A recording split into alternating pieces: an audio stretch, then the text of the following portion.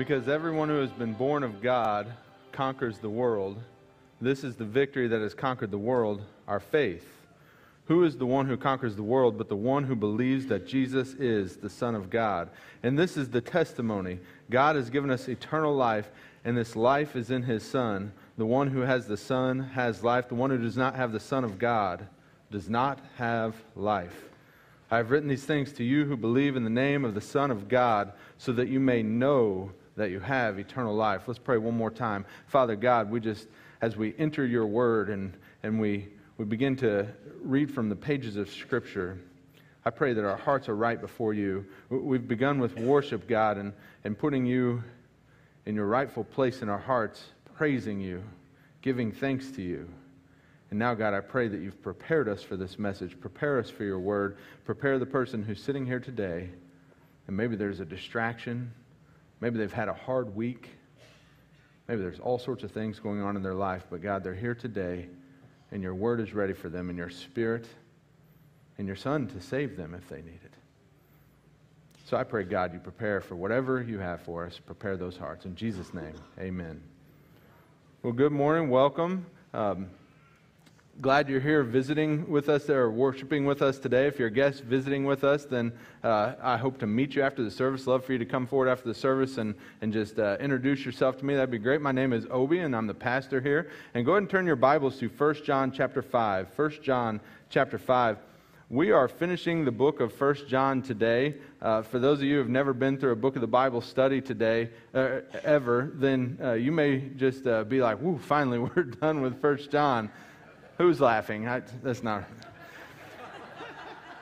But I'm actually starting off with a shorter book of the Bible so that you get used to it. I'm going to do a few short books of the Bible, and then eventually we'll take on something like Romans or 1 Corinthians, and then we'll see who all the true Christians are by that time. So 1 John chapter 5, we're going to go through verses 18 through 21 today, finishing this book of the Bible. Next week, we're going to start a message series on discipleship and really our discipleship process for our church, what I'm hoping to implement here, but also just providing you tools to help disciple your own life and people in your life, but then just to think about where you are in your own discipleship walk. What next step does God maybe have for you? So we're going to do that for 6 weeks, and then we're going to start the book of James, a very good and practical book of the Bible. Today I've given you a little tool, I guess. It's in your bulletin, and it's just an outline of 1 John. There's nothing special about this outline. You could read a dozen commentaries, and you'd get numerous different outlines yourself. This is just one that I've worked on over years, and so hopefully it's helpful to you. It's just kind of a tool that you can see some of the themes that evidence for salvation or distinctions of Christians. Chapter 4, distinctions of Christians continued. You can see themes throughout like love, obedience, things like that really help maybe put the big picture of 1 John into your mind. And so as we go through 1 John and we conclude this, I hope that big picture is kind of in your mind today, and this big picture of that you either have the Son or you don't. You either have Jesus or you don't. And if you have Jesus, then what God would want you to know is that you can rest assured in Him. That if you have Jesus, then you have eternal life, and it's not about you, it's about Him. Well, sometimes as I think of questions that we might have as we go through the Word, I'm reminded of, so I've been to different colleges through my years of seminary, etc., and I remember one class specifically. Now, you may remember your best teachers, but you also remember sometimes your worst classes. If you just had a class that it was just terrible. And I had this one class who later on the professor said, we tried to make it difficult so you would know what a difficult learning experience was like. I don't know if he was just covering his tracks or what he was doing, but it was just awful. The whole time, I just never knew where I stood in a class. And by this time, I'd been to lots of college. I was reasonably good at following instructions, writing the paper they wanted me to write, understanding the material. And yet, at this class, I just never knew where I stood. I would turn in a paper, and I would just say, I hope I'm not about to flunk out, because I don't know if I'm meeting their criteria. I don't know if I'm doing what they want me to do. And so that class was just awful. Not knowing answers to some of the most key questions is an awful place to be. A key question, like when you're in a class, you want to know, what do I need to do what do I need to learn? What do I need to do to get through this class? And also, what knowledge are you wanting me to gain from this class so that I can go forward in life having learned these tools, learned these lessons? And if you don't get that, then it's a very uncomfortable position to be in. God hasn't left us in that position. As we go on through 1 John, I really do pray that there's been some Christians in here that you have felt more confident in your faith, and you've known that just by stumbling into a sin, you didn't lose your salvation. That it's always been about Him. It's always been in His hands. And if you really have Jesus, then you really have eternal life. I hope you've seen that. I hope you've seen some expectations as well, though. The expectation to love, the expectation to obey, because we could go too far the other way and say, well, if my salvation is in God's hands, then I should just be able to do whatever I want, treat people however they want, because I'm saved by Him. And of course, there's numerous lessons in Scripture against that, not just in 1 John, but 1 John points out the expectation of love, the expectation of obedience. And so we get to the end of this book, and I haven't highlighted this word too much, a few times, but you're going to see 4 times the word know, K-N-O-W. You're going to see it 4 times, at least in this little passage just of these few verses. And it's been all throughout this book of the Bible. John is very concerned with what people know. For one reason, he's facing Gnostics, people who believe they had a special knowledge. And specifically, these Gnostics, this version of Gnosticism, didn't believe Jesus Christ had come in the flesh. And so he's fighting against this, so it's no surprise that he uses this word know multiple times. One of the words, gnosko, he uses it 25 times. And this is a very general knowledge. It's a variety of application, to be aware, to feel, to know, to perceive. And for the Jewish person, when you said you know something, it wasn't just, oh, I have this intellectual knowledge. It was, no, I know it to my being. That's why when we say, do you know God? It doesn't mean, do I have an intellectual knowledge? It means, do I have this relationship of my whole being with God? So he uses that 25 times. He uses another one, oida, 15 times. And this one can be pretty synonymous with gnosko. However, it can also come with the connotation that I know because I've seen or observed. So you have these 40 times this word know is in here. And as he said this word know, what you want to know is that he's answered some difficult questions. That's really what knowledge does, is it helps answer these questions, these things that I could be very uncomfortable if I'm sitting there not knowing my salvation. Those types of questions. So in the study, we have asked some difficult questions, and we're going to conclude today with 3 difficult questions and answers to those questions. The first one is this: what do we do about sin in the life of a Christian? What do we do about sin in the life of a Christian? The second question is this: what do we do about the changing culture? That the culture around us is just going quite obviously opposite of God. What do we do about that? The third one is, what can give me confidence in my own salvation? So let's begin in 1 John chapter 5. Look with me, please, at verse 18. 1 John chapter 5 and verse 18. It says this: we know that everyone who has been born of God does not sin, but the one who is born of God keeps him, and the evil one does not touch him. I'm asking again this first question: what do we do about sin in the life of a Christian? I was reminded of this time. If you follow me on social media, I almost only post about church. I try not to engage in too many other things. If you're one of those social media debaters that you just feel like that's a good response. If you feel like you're just going to go out there and you're just going to convince the whole world of what you believe, and you're going to do it through the comment section of Facebook or something like that, then you've probably gotten in a few fights, I dare say.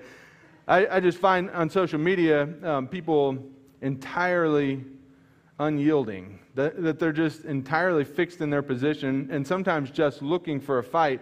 And it seems sometimes that people are just geared toward getting angry at each other. I had a time where I had a student, when I was a youth pastor, they tagged me in this very controversial post, and they couldn't answer the question. And so they're like, Obie, go get them. Like, I'm tagging my pastor, fight for me. It's like, hey, I'll have a private conversation with anyone who wants to, but I'm not just going to enter into a fight. Well, there were 2 times that I broke my own rule. You know, sometimes someone poses something, and it's just like, I have a certain amount of willpower, but sometimes all of us, we meet our breaking point. Well, I was in this is part of the reason, it was in a church leaders group on Facebook. And so I'm in this church leaders group, and there are 2 different times where it was just shocking the responses. Because when you're in a church leaders group, maybe naively, you just kind of think, oh, everyone believes at least somewhat similar to what I believe, and in some instances, maybe that's true. But the bigger the group and the more wide it reaches out into different denominations and things, the more opinions you're going to have. And so I was on this platform, and it was when Roe v. Wade was overturned, and you can imagine the debates that happened right there on a Christian leader website or group. And so I entered into that fray a little bit. I wasn't going to, but I saw one person that they were trying to argue for the side of life, and a surprising number of people just turned on them. And I said, man, I can't let that brother stand alone. And so I did that and tried to be gracious. And then on the same platform, there's another time where we're just, I don't know, sometimes people will just post something because I think I don't know if they've never been on social media before, but they post something like, hey, just not looking for a fight, but I just want to see everyone's opinion. Does that ever work? You say I'm not looking for a fight. Oh, everyone will be cordial then. So they post this thing about young adults living together and living together before marriage, opposite genders living together. And again, I was just shocked by some of the carelessness that people approach a potential lifestyle of sin. Now, as I say this, my job here is not to just make you feel like an awful person if you're living with someone and you're not married. But I do want to point you to the biblical truth that God calls you to not just avoid sexual immorality, but it uses the word flee, run away from sexual immorality. And you are putting yourself in a precarious situation if that's what you're doing, living together before marriage. And so, again, I wasn't going to enter the fray, but I saw someone who had just presented the case for holiness and caution. I just saw them getting ganged up on. And so I said, man, it's a group that it's supposed to be ministry leaders. And so, again, I kind of entered the fray, and I try to always be gracious. And immediately I started getting attacked as well. And there was one individual that was a little more vicious in their attack. And when they start to go at a person instead of dealing with the arguments. And so then I kind of tried to get them to the basic principle that holiness is worth a little difficulty. Holiness is worth a little inconvenience. Holiness is worth it, that I may have to go above and beyond. And what I did is they kind of accused me of saying, well, you just wouldn't help someone. What if they're in a situation where financially they can't make it? They didn't know I had a background of being on church benevolence teams. I've seen, and not my own generosity, but I've seen the generosity of churches. I've seen 3 churches that I've been on staff now. I've seen how generous churches are, and that if there is someone who is in sin and it's just finances keeping them away from living a holy life, I have every confidence that most churches that really are Bible-believing churches, they will help that individual. And so I said, well, what if there's someone that they can't afford it? I would try to work something out. First, I'd try to find a young adult of the same gender that they could maybe be roommates with. Or I'd find someone, if it's a young lady, I'd find a lady who's a senior adult that maybe they could use someone to live with them and have someone there to help out. What I'm saying is that holiness is worth a little inconvenience. And I got a little pushback, and I just repeated it. Holiness is worth a little inconvenience. And that was something that eventually they kind of conceded that point and recognized that, yeah, if someone's willing to work, and I said, yeah, that's what the church is supposed to do. So what do we do about sin in the life of a Christian? This question could cause all sorts of things. We're going to talk about eternal security in a moment, but it could do that, right? If I'm just living an unrepentant life of sin, then it could really cause doubt about my salvation. Because look what this says in verse 18.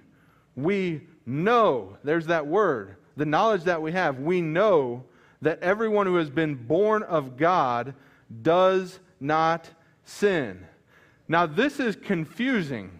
Is it confusing to you? Because if you say, I'm a Christian, I've been born of God. In fact, look at verse 16 really quick. If anyone sees a fellow believer committing a sin that doesn't lead to death. Now wait a minute. It's a fellow believer who sins, and yet 2 verses later it says, we know that everyone who has been born of God does not sin. I could go to 1 John chapter 1, verse 8 and verse 10 also, and they say, if you say you have no sin, you're a liar, and the truth isn't in you. So Christians sin. That's the difficulty, is when I read a verse like this and I take it out of context, I just think, well, if I even sin once, then I've lost my salvation. That's not what he's saying. He's again arguing against people who can say, I know God, but I'm going to live however I want. What I want to point out here is a position and a condition. The position is this: we know that everyone who has been born of God. This is a positional statement. This is, if you are a Christian, this is what he's saying about your identity, that you are in him. Like in 1 John chapter 3, verses 1 and 2, where it says, we are his little children. But it doesn't yet look like, we don't yet look like what we will be. It's a positional statement that once I surrender to Jesus Christ as my Lord and Savior, then I am adopted by him. I am sealed by the Holy Spirit. My position in him is sure. And now here's what he's arguing about, is if that position has no bearing on your condition, then you might not be in that position. Did that make sense to you? Thank you. We know that everyone who has been born of God, that is your position, does not sin. That's your condition. What I'm saying is, being born of God ought to shape our condition. It ought to shape the way we walk. It ought to change the way we do things, the way we live life. And I may still recognize that, yeah, there may be a financial situation where it's hard, and it'd be easier and more convenient to live with someone before I'm married to them. But my position should alter my condition. My position in Christ should alter my earthly condition. It ought to alter the way that I live. That doesn't mean it's going to change every single desire that I have. I would have a desire for convenience still. Even in Christ, I have a desire for convenience. I have a desire for pleasure. I have a desire for all sorts of things unholy. But what I ought to do is not let my condition lead me. I ought to let my position lead me. That's what he's saying. We know that everyone who has been born of God does not sin. He means sin is no longer your master. Sin is no longer your authority. That's the question, because the reality is believers sin, but the question is, who has authority over you? Flesh or God? Who has authority over you? I'm not saying do you ever mess up. We know in this very book, 1 John chapter 1, verses 8, verse 10, we see it right here in verse 16. You're going to mess up. You're going to sin some. But who has authority over you? Your flesh or God? You see, if I get on a social media platform and I argue that the convenience is more important than the Word of God, then I'm failing to live up to His authority. I'm failing to recognize His authority. If I argue that well, I just have this temptation, this desire in me, and that is going to take preeminence in my life over the King of the universe, then what I'm doing is saying, my flesh has authority over me, God does not. And that's what he's arguing about. We know that everyone who has been born of God does not sin, but the one who is born of God keeps him, and the evil one does not touch him. Now that's a little confusing as well. The one who is born of God keeps him, because it could be talking about us keeping ourselves. That he's essentially restating this, that if you're born of God, you won't sin. You'll keep yourself from sin. The evil one won't touch you. Probably a better interpretation is the one who is born of God is talking about Christ, Him keeping you. We know that He keeps us for eternal security, but also providing a way out of sin. 1 Corinthians 10, it's in your notes or on the screen, it says this: no temptation has come upon you except what is common to humanity. But God is faithful, and He will not allow you to be tempted beyond what you are able. But with the temptation, He will also provide the way out, so that you may be able to bear it. We have kind of a misconception about sin in modern life, where we feel like that if I have a desire, then I can't help it. If I have something that I want, then I just kind of have to go get it. If you have lust problem, then maybe pornography is your way out. If you have a greed problem, then maybe theft or ignoring your family is the way out. And we feel like just because I have a desire that I have to do it. What he is saying is our position ought to alter our condition. Your position in Christ ought to change the way you live. So for this first point in your notes, we know that Christians practice holiness. When we say, what do we do about sin in the life of a Christian? What I believe God's Word says to you is practice holiness. Practice it. You say, yeah, but I'm looking for like a cheat code or a cheat sheet. I'm looking for a way to make it easier for me. He says, practice holiness. Let your position in Christ alter your condition in this world. So then he goes on to verse 19. Look at that with me, please. Verse 19 says this. We know, so there's the second statement of what we know. We know that we are of God, and the whole world is under the sway of the evil one. Now, as I've gone through this study, I've talked a little bit about same-sex attraction, gender dysphoria, things like that, because I really want us to face this idea of the culture head on. And I believe Scripture is just as relevant today as when it was written. It is just as life-giving, life-transforming. It's not the first age of humanity that they've had sin. They used to have people battle to death in the Colosseum with lions around them and tigers around them. Right? Depravity is not new. So what do we do about the changing culture? I have several family members that struggle with same-sex attraction, and not immediate, extended family members that struggle with that. And they wouldn't even describe it how I describe it when I say they struggle with same-sex attraction, because what I would do is I would identify the sin temptation that they have as opposed to making it their identity. It's a difference between saying, I struggle with same-sex attraction, not I am a homosexual. Those are two different things, because when you make it your identity, it's hard to fight against your identity. But what if you say that it is something you struggle against? For instance, if someone struggled with gluttony, if they just overeat all the time, you just wouldn't call them a glutton. That's who you are. You'd say you struggle with that temptation for food. If someone cheated on their spouse, I wouldn't just say their identity is an adulterer. Now, when God judges a person, He can call you whatever He wants, but I won't just say that's an identity you have. What I'd say is you had sexual temptation and you didn't resist it, and you ought to. And you ought to practice holiness. So I have a family member that they don't struggle with this, but one of their children do.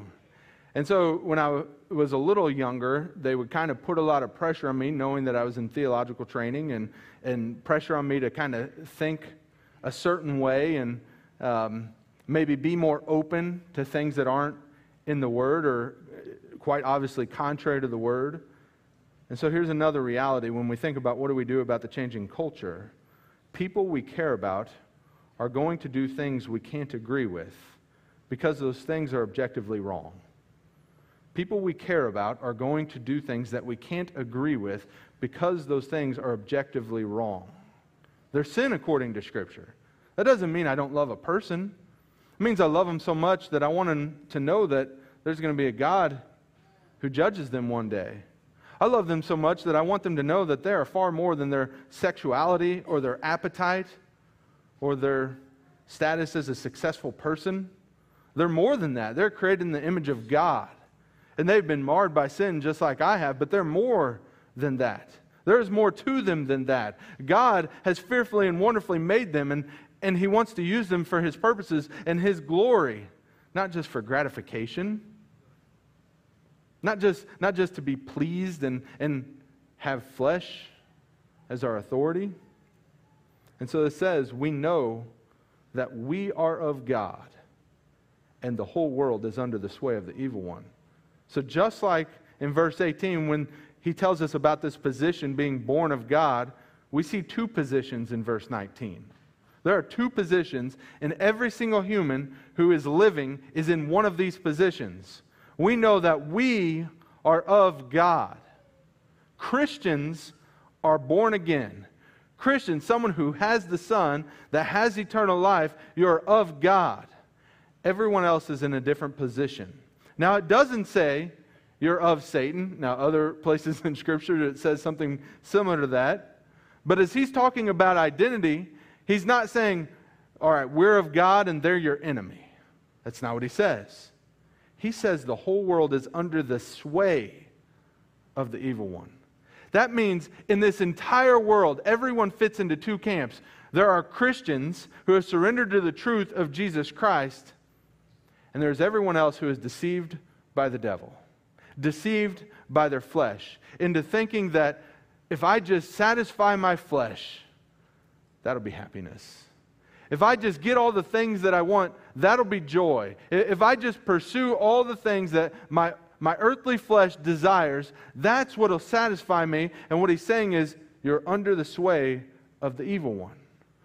There's going to be some distinctions. When we think about what do we do about a changing culture, there are going to be some distinctions between us and the world. I have a place in your note for you to write 5 different distinctions. There are at least 5 different distinctions between us and the world. The first one is our birth. Our birth is distinct from the birth of Adam.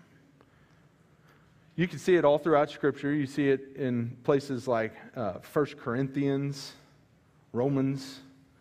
You see this picture that there are 2 births that a person must go through. John wrote about it himself in John chapter 3 in his gospel. That there are 2 births in this world. That I must be born, obviously to a woman, I'm born of the flesh. But that birth alone doesn't inherit eternal life. Because if I am only of Adam, then all I do is inherit the kingdom and the rewards and the inheritance of my Father. And the inheritance of Adam is death. But there's another birth. In John chapter 3, when John writes about the conversation between Jesus and Nicodemus, and he says, "Marvel not that I say you must be born again." You have to be born to a woman, but you have to be born of the Spirit. That's what this is describing when it says you're born of God. When you come to faith in Jesus Christ, when you surrender to Him, then the Holy Spirit comes upon you. And you are a new creation in Christ, adopted into the family of God. It says we know that we are of God and the whole world is under the sway of the evil one, because a distinction we have is our birth. Another distinction we have is the Spirit. The Spirit in us is distinct from the spirit of Antichrist. Now there's a lot of descriptions of what the Holy Spirit does in this world, and of course the Holy Spirit is God, and the Holy Spirit can do whatever He wants. But He has a specific mission, just like Jesus Christ came to the world with a specific mission to die on the cross. The Holy Spirit has a specific mission in this world. He teaches us. He seals us. He convicts us. He comforts us. He does many of those things like that address the almost inner self of a human. But there's also the spirit of Antichrist in the world that deceives and destroys and gives a false comfort. A false comfort. You see, that's what we have if we think that, well, if I just follow this particular sin and that will lead me to happiness, that will lead me to satisfaction. All we have is a false comfort. We have a temporary comfort that will fade like grass or the flower of grass. It'll go away. It'll go away in the immediate, because you find that sin is never satiated. It's never satisfied. You'll always want more. But even if you had all you could ever want, it ends one day, because this is a temporary world. But the Holy Spirit teaches, seals, convicts, and provides true comfort. The third way we're distinct from the world is our obedience. This is an important one. They're all important, but this is important for us to get and put into our practical thought. Our obedience to God is distinct from personal lordship.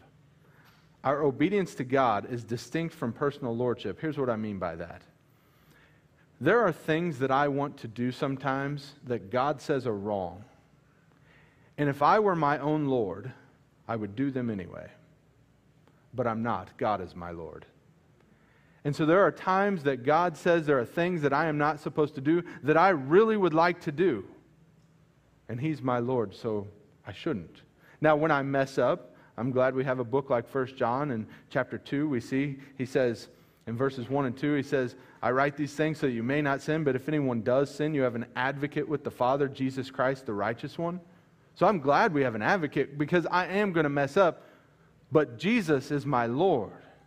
God is my Lord. He is my master, not this flesh, not my desires. That is a distinction from the world that practices personal lordship. That's what they practice. That's why you'll hear phrases like, that's your truth. There's only one truth. It's God's truth.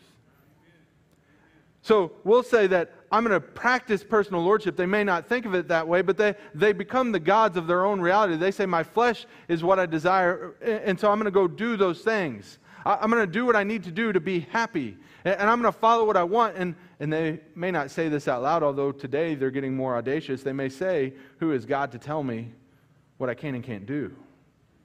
That's a self-descriptive claim there. He's God. He is Lord. So our obedience to God is distinct from personal lordship. The fourth one is our love. Christian love is different than worldly love. Christian love is different. Now, worldly love, though, has crept into the church. I was watching a pretty, I don't know how to describe it, pretty innocent movie the other day with my kids. And then there was still like this romantic relationship between two characters, and they just did what Hollywood always does, is they go to a world, or I'll call it feelings-based love. And so we're watching this, and I just paused, and I said, no, kids, that's foolish. Like, we'll finish watching this. That's, it's a pretty harmless movie. But that's foolish. That's not truth. And so then I explained to them the difference between our love being conditional, which is distinct from feelings-based love that the world has. All throughout 1 John, what we've seen in this book is that he calls us to love, and he'll tell us to love even when we don't feel like loving. It's an unconditional love that would lead Jesus Christ to the cross. That kind of unconditional love, that while we were his enemies, he gave his life for us. He calls us to that kind of love, that I'm going to care about the person that might revile and hate me, that might persecute me. I have to love that person. That's a distinction of Christianity, because the world would say that love is feelings-based. The heart wants what it wants. How can I help it if that's what my heart wants? Or I just fell in love with them. You can love things that are bad for you. You can love things that are unhealthy for you. And if my love is feelings-based, then when my feelings turn against someone, it turns to hatred. It turns to bitterness. It turns to divorce or an end of relationship. If my love is feelings-based, then I'm going to love things that are unhealthy and reject things that God would have me continue loving. But the Christian love is unconditional. And the fifth way that I see that we're distinct in Scripture between us and the world is the truth. The truth is objective and distinct from relativism, and it's distinct from what this verse says. The whole world is under the sway of the evil one. The truth. There is such a thing as truth. Like God made them male and female, there's distinct genders. That I'm called to love people even when they disagree with my belief, including my belief that God made two distinct genders. That's a harder one. But I'm called to that. The truth of the Word, the truth of God, it is an objective thing. That means no matter my perspective, and I may say, well, but you don't understand my situation, and you don't understand how I came to this, or you don't understand what they've done to me, and I try to put my perspective, my relative perspective onto God's truth, and it doesn't work because His objective truth is the standard I have to live by. And I have to, and I want to, because it's better. So the second point of your notes is this. We know that Christians are distinct. We're distinct in our birth, the Spirit, our obedience, our love, and the truth. So we see in verse 18, we know that everyone who has been born of God does not sin, but the one who is born of God keeps him, and the evil one does not touch him. So we see that Christians should practice holiness. And then verse 19, we see that we're from God. And I say we see instead of we know, because this is the oida one, which is to observe. We know or we see that we are of God, and the whole world is under his sway. And so the last question that we'll talk to is in verse 20.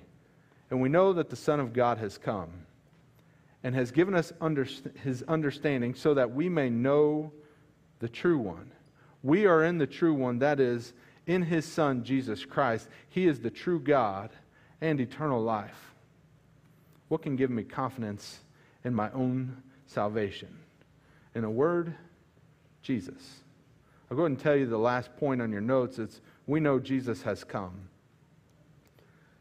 When I ask this question or think through it, what can give me confidence in my own salvation? Oftentimes, and I love this, that he closes there in verses 20 and 21. We'll read 21 in a second, but he closes with this, pointing us back to the true hope that we have. Pointing us back to Jesus Christ. Because, Christian, if you've wrestled with your salvation, and you say, man, I've professed faith in Christ, I want to live for him, and I just can't rest. Maybe it's because you're trying to rest in your own strength. God wants you to trust him. God wants you to trust him. That's why he wrote in this very same chapter, 1 John chapter 5, verse 11, and this is the testimony. God has given us eternal life, and this life is in his Son. The one who has the Son has life. The one who does not have the Son of God does not have life. I've written these things to you who believe in the name of the Son of God so that you may know that you have eternal life. Christian, today I hope that you hear that. The salvation is in Christ. And one of the first ways that we can have this assurance in Christ is what John began with. John began with the same assurance that he says in verse 20. We know that the Son of God has come. We ought not overlook this, that a guy who could be boiled in oil and excommunicated to the island of Patmos, a prison island, he can write this, that he says, I'm telling you, Jesus has come.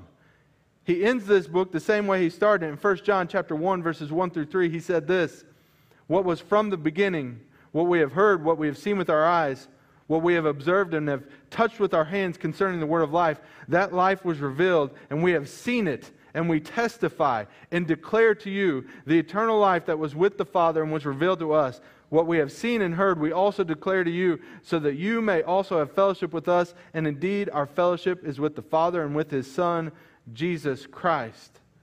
That's why he also says in chapter 2, to people who don't believe that, who is the liar, if not the one who denies that Jesus is the Christ? This one is the Antichrist, the one who denies the Father and the Son. We know that the Son has come.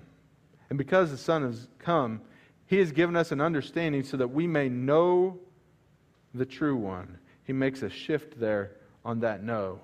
So the first three have been the one to see and observe. And he shifts here to this relational experiential know, the gnosko, so that we can know the true one. Not just a head knowledge, but know him with my whole being. Because Jesus Christ has come, I can have a relationship with the true one, God. We are in the true one, that is in his Son, Jesus Christ. Why is that important? Because look at that last phrase.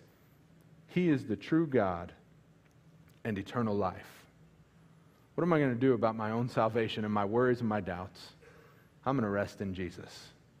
Because look at verse 21. Here's the warning that we sometimes get to. Little children, guard yourself from idols. Now that may seem like an unusual ending. He's been so poetic all throughout, and then he has this almost staccato statement at the end. Little children, guard yourself from idols. Because he's warning you to stay away from false things. The false things of, God, I'm a good enough person. God, I was baptized on this date. God, I do enough work. God, I want to have the best job, the most success. God, I want to spend my days pursuing my passion of maybe it's sexuality or whatever, idols. Things that you think will bring you happiness, but they're false. They are false gods. And he's saying, I'm going to tell you about the true one. It is Jesus Christ. Let's pray. God, I thank you for the book of 1 John. What a powerful book. Able to help any of us see where we stand in you. We either have Jesus or we don't. It's that clear. There are other parts that didn't feel as clear. But the most important thing is so clear. And God, we as Christians, you call us to holiness, obedience, love, all these things. You call us to those, but those aren't the things that save us. Help us not get confused. It's not whether or not we're loving enough, whether or not we're obedient enough. It's not those things that save us, but you call us to them. And if anyone is truly saved, then we will pursue those things. Because God, it is your love and your obedience that took your Son to the cross. And if it's in Him, you want it to be in me. To the Christian that thinks I can live a sinful lifestyle and still have a relationship with God, that I can just have this unrepentant sin and not surrender lordship to Christ, that's the person that this book was written for, to say, do you have Christ in you? Because you may not. If you just feel like I can live under my own authority, I'm going to obey the flesh and not God, and I'm going to be okay with that, that's the person that may not have Christ. I pray that right now they give their life to Christ. The picture of Scripture is that we're all sinners, and sin earns death, both spiritual and physical. So Jesus died for us. But He didn't stay dead. He died and rose again. So God, if we confess that Jesus is our Lord, meaning our Master and our authority, and believe in our heart that God raised Him from the dead, we can be saved. I pray that right now a person will do that. As we have a time of prayer in a second, they can come up, talk to a pastor, and say, help me give my life to Christ. For the Christian, though, that sometimes slips into sin, sometimes stumbles into things they ought not, and then they stay buried in shame and doubt and worrying that, God, did I mess up and sin away my salvation? It's not possible, because the one who has the Son has life. And Jesus Christ is not only our atonement, He is our advocate before the Father, saying, I have paid for that. And so, God, I pray for holiness in myself and everyone here who professes the name of Jesus, not to earn that salvation, but because of salvation, because our position ought to shape our condition in this world. Our position in you ought to transform our condition in this life. I pray that for myself and every believer here. God, as we open the altar, we'll have a time of prayer. People can come pray just thanksgiving to you. They can pray for a struggle in their life or in the life of a friend. They can just pray that everyone in this church, themselves included, rest in your great salvation. I pray, God, as we enter this time of prayer, the hearts are lifted up to you. I pray for repentance to happen and decisions to be made, intercession to happen. I pray this all in Jesus' name. Amen.